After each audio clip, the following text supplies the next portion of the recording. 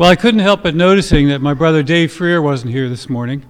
And I'm not sure whether it's because he's out running the Philadelphia Marathon, because I know he loves the cold weather, or perhaps he's still at home recovering from COVID symptoms. I think it might be more likely the latter, so we're going to pray that the Lord would continue to heal him. It's good to have Seema with us, having recovered from her bout with that condition. But this is also Dave Freer's birthday. And so he asked me as a special birthday gift that I not sing happy birthday to him. I'm not sure why he put it that way, but I guess maybe he has lovelier voices that can sing happy birthday to him today. But Dave, Lord bless you.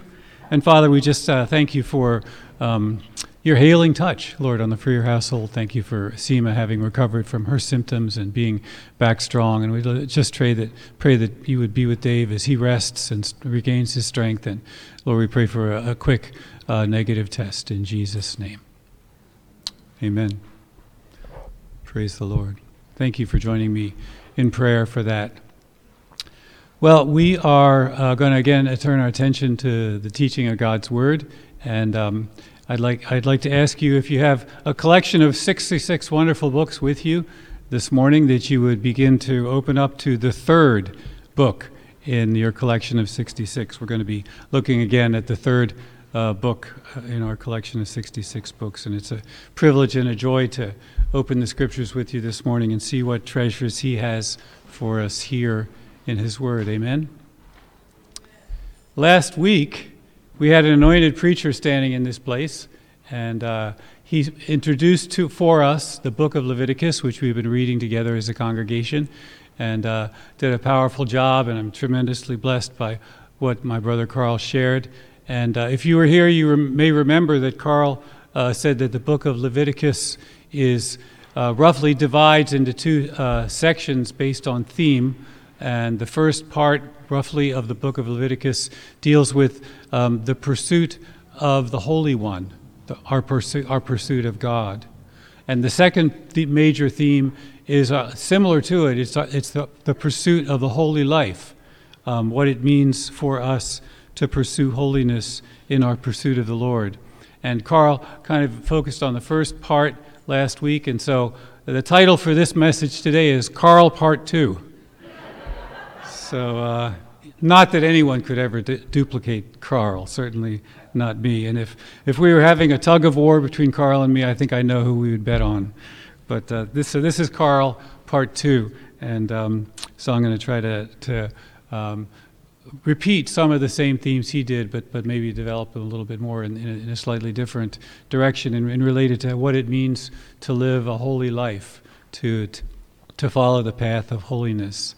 And so we're going to be looking at Leviticus chapter 19. But before we start to read in Leviticus 19, I just wanted to ask you a question. What does the Lord require of you? What does God expect of us? As we seek to live our Christian lives, what does God want out of us? What does He require of us? Some of you will recognize that this question did not originate with me, but rather with the prophet Micah.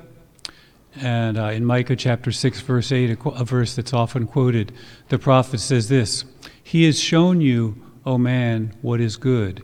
And what does the Lord require of you?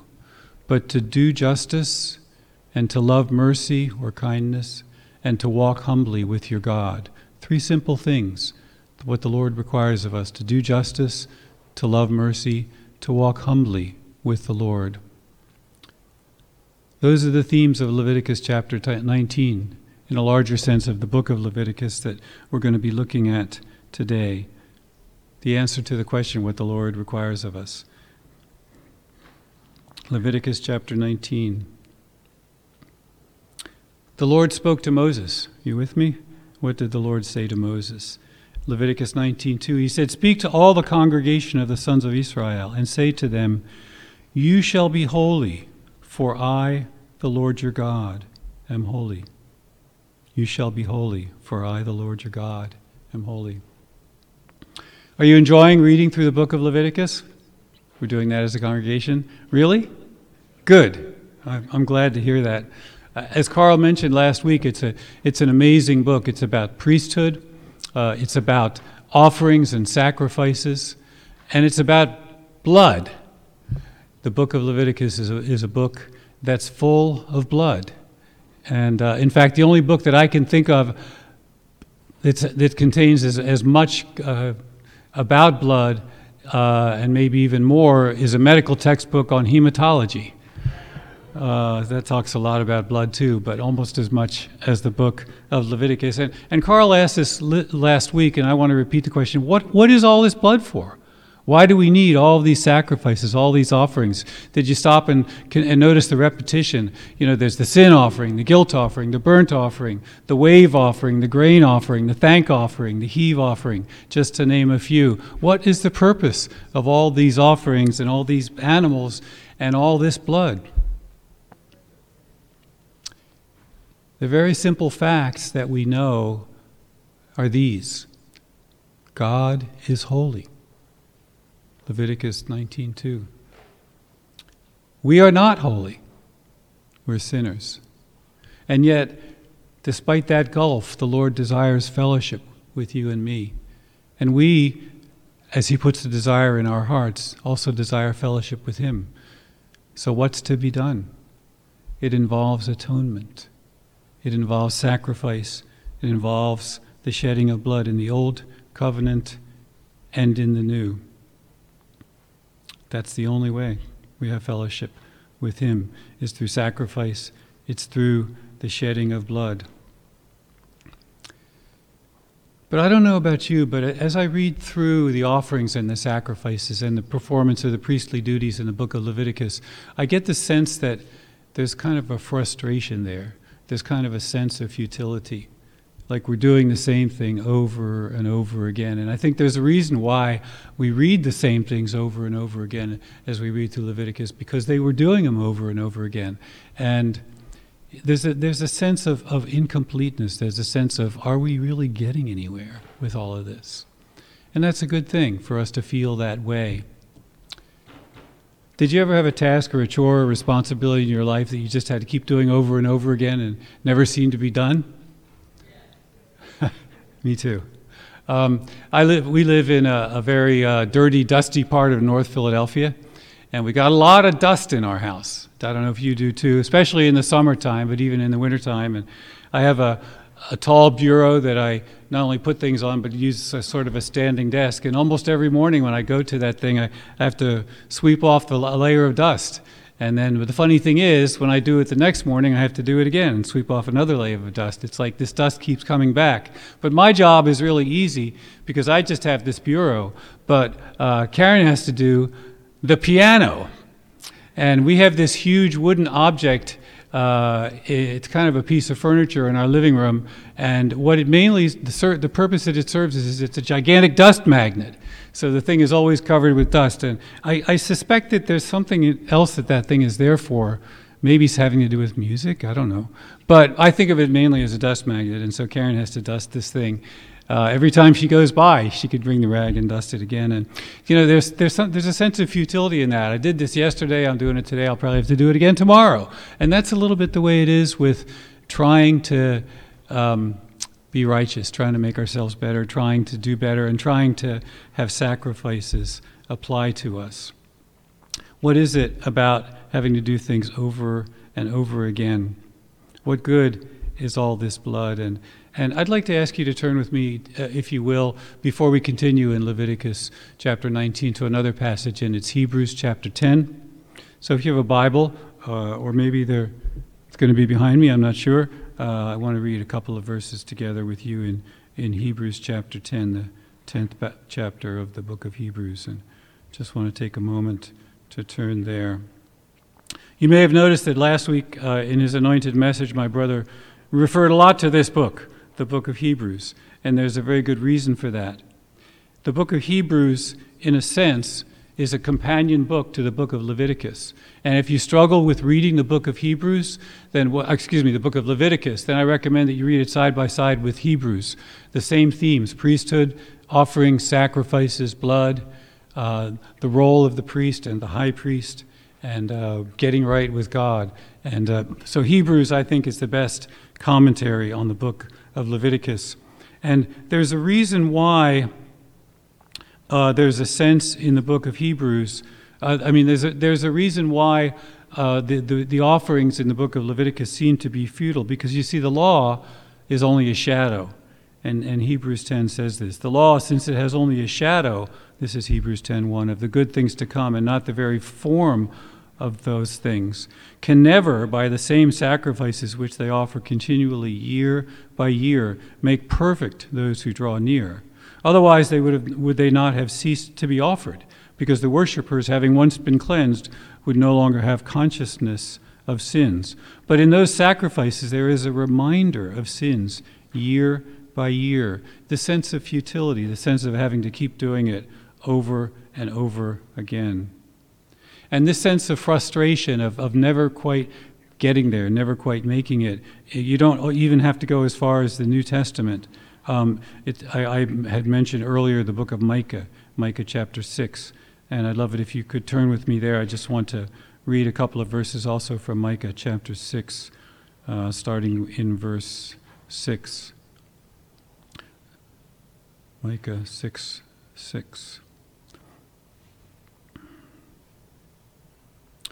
With what, the prophet asks, shall I come to the Lord and bow myself before the God of heaven? You see, how do I approach a holy God? With what shall I come? Shall I come to him with burnt offerings, with yearling calves? Does the Lord take delight in thousands of rams and 10,000 rivers of oil? What does it take to be pleasing to the Lord? Let me ask you a question. Did you ever try to make yourself better? Did you ever try to just do it right and to stop sinning? Was there ever a particular repeated sin in your life that you just said, I'm sick and tired of doing this sin, of confessing it and repenting and then doing it again, and I'm just going to quit it, I'm just going to stop? If you're sick and tired of a particular sin in your life, I'll bet the Lord is too. So I'm going to turn over a new leaf, and I'm just going to not do that sin anymore. Did you try that? How did that work for you? Me neither. It didn't work. Yeah, just like the offerings and the sacrifices don't work. I just can't do it. I just can't stop certain sins. I just can't make myself any better. I can't pull myself up by my own spiritual bootstraps. And that's a good thing. There's a reason that frustration is built into our efforts to overcome sin. And what this does is it leads us inexorably back to the question that Micah asks in verse 8 of chapter 6, when he says, what does the Lord require of me? And we know the answer is to do justice, to love mercy, to walk humbly with our God. There are two parts of that.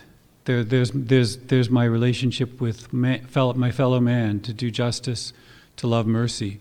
There's my relationship with God, to walk humbly with him. Those are the things that the Lord requires of us. I'm going to flip back to Leviticus chapter 19 again. It always takes me time in the Kindle to do this. I apologize, but Leviticus chapter 19, again, verse 2. Speak to all the congregation of the sons of Israel, and say to them, you shall be holy, for I, the Lord your God, am holy.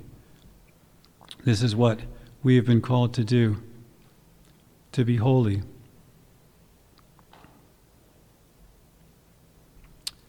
Now, that command in itself can be a little bit frustrating, because I look at my life and I say, but am I holy? Have I really gone there? But after all, this is in the Old Testament, right? And Moses commanded that we be holy. But don't you suppose that once we get to the New Testament, once we come to Jesus, it's going to be easier, right? Because Jesus is gracious and compassionate and gentle and loving and kind and sympathetic toward us. And so he kind of grades on the curve, doesn't he? And he's going to lower the standard and lower the bar. Don't bet on it. A third of the way through the Sermon on the Mount, in Matthew chapter 5, verse 48, Jesus says this, you are to be perfect as your heavenly Father is perfect. Thanks a lot, Jesus. Thanks for doing me such a big favor. Moses told me I had to be holy, and I can't do that. Now you're telling me I have to be perfect. What hope do I ever have of being perfect? Do you see, we're not really off the hook yet. If you get discouraged about trying to serve the Lord and trying to walk in the way of holiness, I want to just tell you one secret that may help, and that is, don't underestimate the power of the Word of God to transform you. The writer to the Hebrews in Hebrews 4:12 says that the Word of God is alive and powerful. And there are certain themes that you'll see are repeated about what the Lord expects of us. Leviticus chapter 19, Micah chapter 6, the Sermon on the Mount, Matthew chapters 5, 6, and 7, in many ways are simply an expansion and a fleshing out of Leviticus 19. And these passages can be read together with Hebrews. But if you want to live according to the principles, according to the values of the kingdom of heaven, then you need to spend time meditating on Leviticus 19, on the Sermon on the Mount, other parts of Scripture. And if it's really the desire of your heart to live in these passages and to live according to the teachings of Moses and Jesus by the power of the Holy Spirit, you will find the Word of God changing you. You will find yourself moving toward what the Lord requires of us in Micah 6:8. And we can become together true citizens of the kingdom of heaven. That's the Lord's purpose in all of this for us. We can do it by God's grace. Back to Micah's question, what the Lord requires of us. Micah 6:8, to do justice, to love mercy, to walk humbly with our God. That's what Leviticus 19 is all about, and I want to look at some of the verses in Leviticus 19 with you for a few minutes. And we're not going to read the entire chapter, it's 37 verses, but I really want to encourage you on your own time to read Leviticus 19 and really meditate on it and ask the Lord to reveal it to you and to make it real in your life, because there's real power here, and spend time here, and the Lord will teach you and will transform you by the Holy Spirit. I just want to hit a few of the highlights, and there are two aspects of holiness that are here in Leviticus chapter 19, and the first is a right relationship with God. The second is a right relationship with my fellow man, my fellow humankind. A right relationship with God, a right relationship with man. It's not one or the other. I can't choose one and neglect the other. There's a vicious rumor going around in this congregation about me that I'm a bird watcher. Now, I'm not in a position today to confirm or deny that rumor. I can admit to you that I have looked through my binoculars at quite a few birds over the years and seen a lot of beautiful birds. I've seen birds that are spectacular and soar in the heavens, pelicans and eagles and albatross, and I've seen some tiny birds and some beautiful birds and some really weird birds. You know, some parts of God's creation are just frankly weird. And some of them are really weird. And for example, one bird I saw in Guatemala has a large red horn growing out of the top of its head. I'm not making this up. That's a real bird. But of all the kinds of birds I've seen, the one kind of bird I have never seen is one that can fly with one wing. You can't do that. And it's the same way with the way of holiness. You can't just choose to focus on your relationship with God and neglect your relationship with other people that God has put you into contact with. Nor can you do the other mistake, which is focus just on your relationship with humankind and neglect a relationship with God, because neither of those things will take you on the path of righteousness. But I want to look at a few principles of each side. Our relationship with God, our relationship with our fellow men in Leviticus 19, and ask you to turn with me to a few different passages. And starting off with first of all, with our relationship with God. Leviticus 19 verse 2, which we have already read. The first and fundamental fact that we need to be aware of in our relationship with God, we've already read, and Carl emphasized for us last week, which is, this is what Moses said, with instructions to tell the sons of Israel: "You shall be holy, for I, the Lord your God, am holy." It almost seems too simple to say, but the Lord is holy. He wants us to be holy. He didn't say he wanted us to be sinless. And sometimes I think we make that mistake and we think, well, I've got a lot of sin in my life, so I could never be holy. There's only one human being who has ever lived the face of the earth who was truly sinless. Our aspiration is to be like him, but we are not him. But the Lord has called us to be holy. And by holy, I think chiefly what's meant here in Leviticus 19:2 is set apart, devoted to a particular purpose. Thinking of the implements and the tools that were used in the temple and in the tabernacle, they were holy to the Lord. There wasn't anything holy about the silver or the gold or the acacia wood. What was holy was that they were devoted to the Lord. They were set apart for his purposes. And that's what the Lord wants of us. He expects us to be holy, to be set apart for his purposes. And it's really his calling on us. And I think that the clearest understanding of what this is about in the scriptures that I can think of, at least right now, is the Apostle Paul in Romans chapter 11 and 12. At the end of chapter 11, Paul says, referring to the Lord, "From him and through him and to him are all things. To him be the glory forever. Amen. I urge you, therefore, by the mercies of God, to present your bodies a living sacrifice, holy, acceptable to God." This is your reasonable spiritual service of worship. "And furthermore, don't be conformed to this world, but be transformed by the renewing of your mind, so that you can prove what God's will is, that which is good, acceptable, and perfect." I think that holiness for you and me means being set apart, means presenting ourselves to the Lord. I present myself to you, Lord. That's what makes me holy. And furthermore, I'm planning to not be conformed to this world. The second aspect of a relationship with God, I believe, is renouncing idols, casting aside idols. So look with me, if you will, at chapter 19, verse 4, Leviticus 19:4. "Do not turn to idols or make for yourself molten gods. I am the Lord your God." I love the way he refers to idols as molten gods, things that are shaped and formed by human hands out of metal, out of physical objects, molten gods.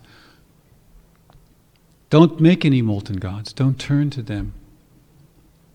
This is of course, the second of the great commandments, of the 10 Commandments in Exodus chapter 20, Deuteronomy chapter 5. "I am the Lord your God who brought you out of the land of Egypt. You shall have no other gods before me. You shall not make for yourself an image of anything in the heavens above or on the earth beneath or the waters under the earth. For I, the Lord, am a jealous God." This is the second commandment. Renouncing idols, turning away from them, these molten gods. You got any molten gods in your life? What are the things that trip me up as I'm trying to walk toward holiness? What are the things, the people, the causes, the relationships that I frankly love more than I love the Lord? At least if I look at the amount of time and energy and money and life force that I spend on these things. These are my idols. And I think you probably know what some of your idols are. And if you've renounced them, do it again. And if you don't know what your idols are, ask the Holy Spirit. Or if you don't know what all your idols are, there's probably some I'm missing. Holy Spirit, would you show me what they are so that I can renounce them? Holiness. I think the third principle that I see repeated here in Leviticus chapter 20 about holiness is another really, really simple one, and simply knowing He is the Lord. He is the Lord. Leviticus 19:3. In relationship to honoring parents, he says, reverence your mother and father, keep my Sabbaths. I am the Lord your God. We just read at the end of verse 4, don't make molten gods. I am the Lord your God. Flipping ahead to verse 10, Leviticus 19:10, in regard to showing, to loving the needy and strangers. Why should we do this? Because I am the Lord your God. Verse 37, the concluding verse, the capstone verse of Leviticus 19. You shall do all of these commandments, all these ordinances and statutes that I'm laying before you today. Why? Because I am the Lord your God. Because I said it. That's why I expect you to do it. I am Yahweh. I am the Lord your God. And it's almost too simple, but who really is sitting on the throne of your life? The day that you made Jesus Lord, you hopped off and you put Jesus on the throne of your life, but have you pushed him aside a little bit and climbed back on again? Who is the Lord of my life? Not years ago when I first accepted Christ, but today and in this hour. Who is the Lord? The Apostle Peter puts it really clearly and succinctly, as he does so many things in 1 Peter 3:15. I think it's 1 Peter 3:15. He says, sanctify Jesus Christ as Lord. Sanctify Jesus Christ as Lord. Set him apart as Lord. So the three principles, my relationship with God, setting him apart as Lord, setting him apart, renouncing idols, knowing that he is the Lord. There are four principles that I noticed about the second wing, that part of righteousness, that part of the pursuit of holiness that has to do with my relationship with other people, with my fellow man, which is also essential and vital. And the first principle that I see, and I know you'll see others as you read this passage, this beautiful chapter, Leviticus 19, on your own, but the first that I see of four is the showing of honor. Leviticus 19:4, which I already mentioned in passing. Leviticus chapter 19, verse 4.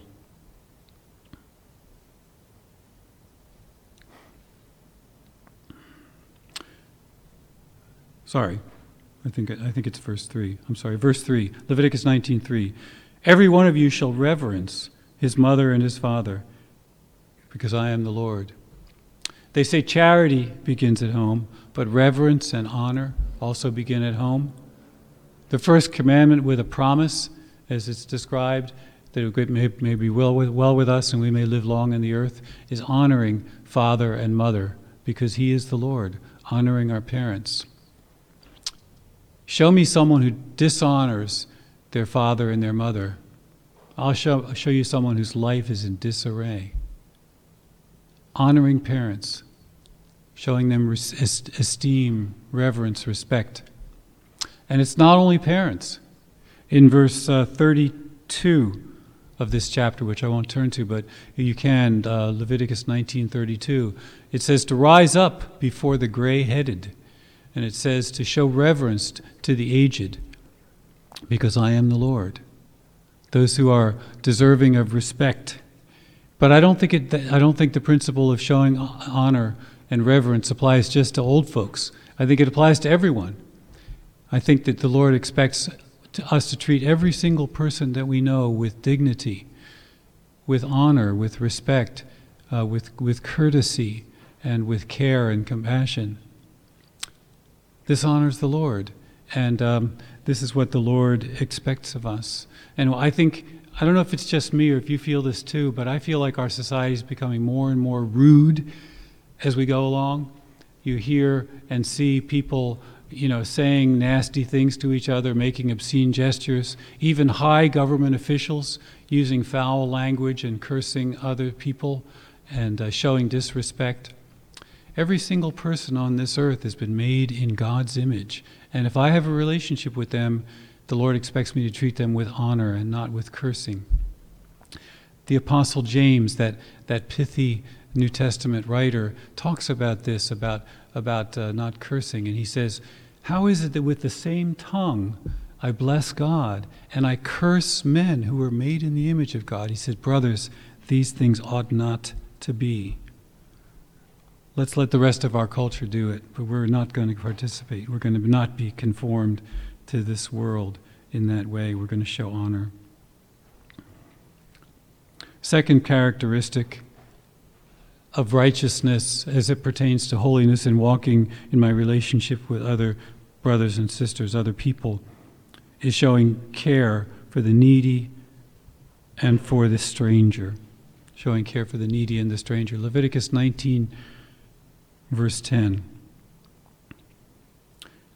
He's talking about crops and what people do with them when they reap their fields. And he says in verse 9 that you shouldn't reap to the very corners of your field, nor gather the gleanings. Verse 10, nor shall you glean in your vineyard and gather the fallen fruit of your vineyard. You shall leave them for the needy and for the stranger. I am the Lord your God.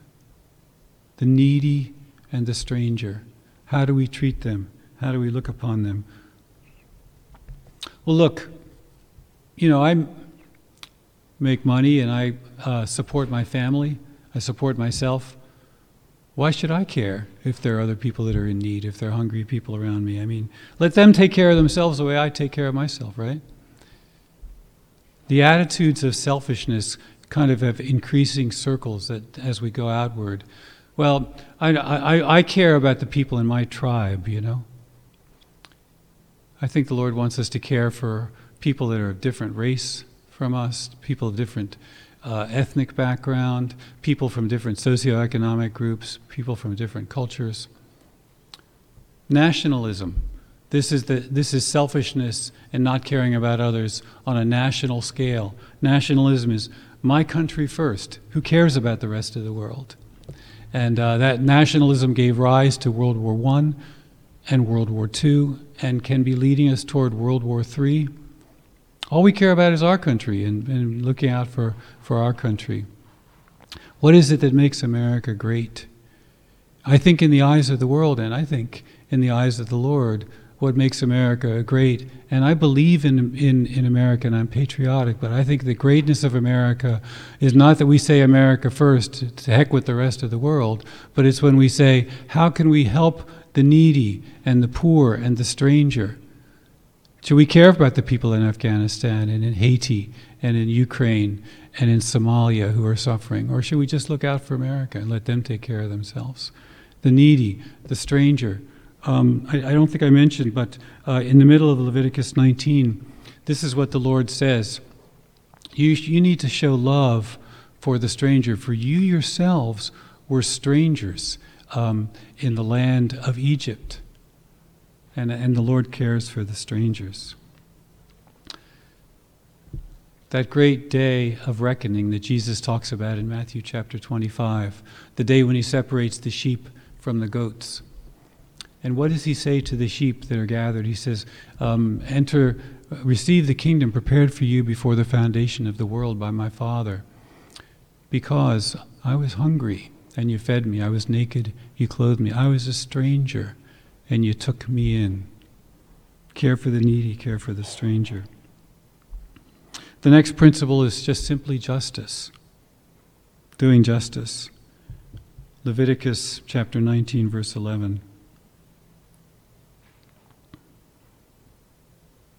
You shall not steal, nor deal falsely, nor lie to one another.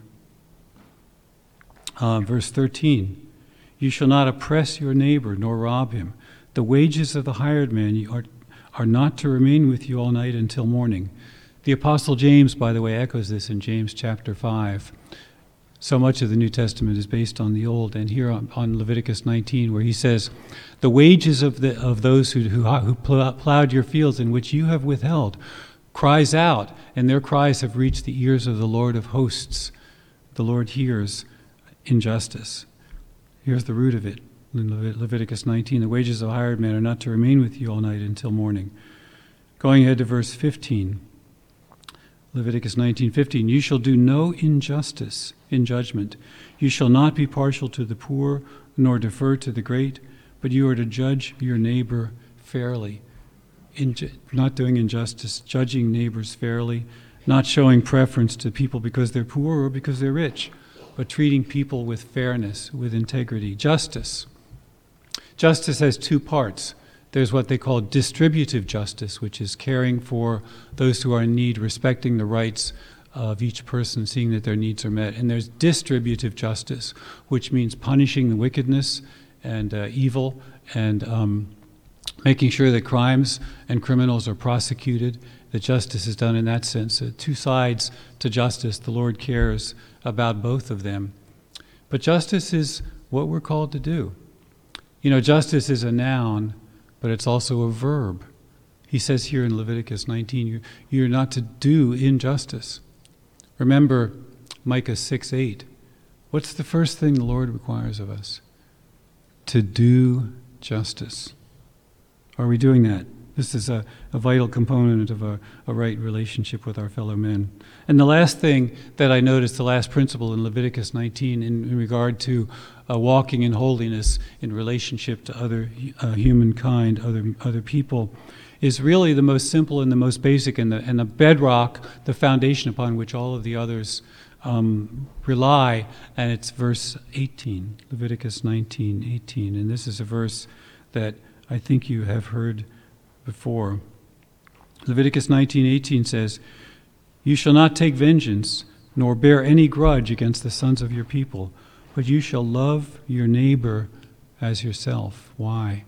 Because I am the Lord your God. Do you like to get back at people when they insult you and offend you? Do you like to get vengeance? Someone slaps you on the cheek, feel like slapping them harder back? You shall not do that. You shall not bear a grudge. 1 Corinthians 13, the Apostle Paul says, love doesn't take into account a wrong suffered. But we often act unlovingly. We often bear grudges. The heaviest burden you may ever have to carry is a grudge. Don't let that thing weigh you down.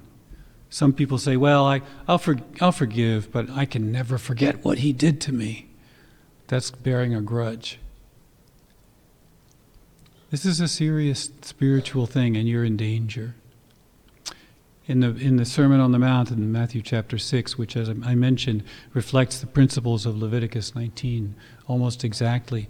In Matthew 6, Jesus teaches his disciples how to pray, and he says, Lord, forgive us our debts as we forgive our debtors. And then after he concludes the brief lesson on prayer, Jesus speaks what I think are some of the most sober words I have ever heard, and from the mouth of Jesus. If you do not forgive men, your heavenly Father will not forgive you. You bearing a grudge? You better get rid of that. Loving your neighbor as yourself. Of course, this is the second commandment that Jesus said. Love the Lord your God with all your heart, with all your soul, with all your mind and strength. And the second is like it, love your neighbor as yourself. Jesus gave us the example as to how to do that, so we don't have to figure it out. He says, love as I have loved you. John 15:12, a verse that should be emblazoned in our consciousness. John chapter 15, verse 12. Did Jesus say, this is my suggestion, that you love one another as I have loved you? No, maybe he said, this would be my preference, that you would love one another as I have loved you. If you know what Jesus said, would you say it together with me slowly? This is my commandment, that you love one another, just as I have loved you. I think the Lord takes this stuff seriously. Leviticus 19, Matthew chapter 6. But we live in a hateful civilization and society. When you offend someone, look at them the wrong way, they're ready to pull out a gun and shoot you for it. We're different. We're not supposed to be conformed to this world. We're supposed to love as the Lord has loved us. I don't know how you feel, brothers and sisters, when you read the requirements of the Lord and the Sermon on the Mount and Leviticus 19, Micah 6, and other passages, because Moses really lays a heavy trip on us here, and Jesus does too. The calling is very high. The standard is very demanding. The standard is high. He's shown us what he requires of us: to do justice, to love mercy, to walk humbly with our God. Now, when I look at my own life and by God's grace and the help of the Holy Spirit look into my own heart and say, I don't think I'm doing very well, Lord. I don't think I am really measuring up. Jesus, you said to me I'm supposed to be perfect as my Heavenly Father is perfect. I ain't there. I ain't there. In fact, I don't even know if it's possible for me to be that way, but I don't think the Lord would command us to do something that was impossible. Turn with me back, if you will, for a minute to Hebrews chapter 10, the 10th chapter of the book of Hebrews, chapter 10. This magnificent commentary on the book of Leviticus. Not just chapter 10, but all the other passages that Carl referred to in his anointed message last week. The law, we said, is just a shadow. It's not the form of the things that are to come. In Hebrews chapter 10, verse 4, he says, you know what? It's impossible. Trying to be righteous, trying to make myself good, it's impossible. It's impossible, Hebrews 10:4, for the blood of bulls and goats to take away sins. Therefore, when he comes into the world, who is he? Who's the he being talked about here? This is Yeshua HaMashiach. This is the Messiah. This is the one who died on the cross, the only genuine sacrifice, the only real possibility for holiness. He's come into the world. What does he say when he comes into the world? This is Jesus in prayer to the Father. Sacrifice and offering you have not desired, but a body you have prepared for me. In whole burnt offerings and sacrifices for sin you've taken no pleasure. Then I, Jesus, said to you, Father, then I said, behold, I have come. In the scroll of the book it's written of me. I have come to do your will, O God. This is my hope, brothers and sisters. This is our hope. This is your hope. Jesus has come. The Messiah has come. As Carl made mention last week, John the Baptist told his disciples, pointing toward Jesus, behold, the Lamb of God who takes away the sin of the world. He's come, brothers and sisters. This is our hope. Verse 14.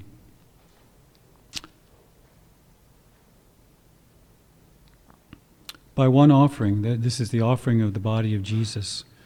By one offering, he is perfected for all time those who are sanctified. Can I make myself perfect? Nope. Can Jesus perfect me? He did that by one offering. And not just me, but all of us and the whole world, all who draw near to God through him. He's our hope. He's our only hope.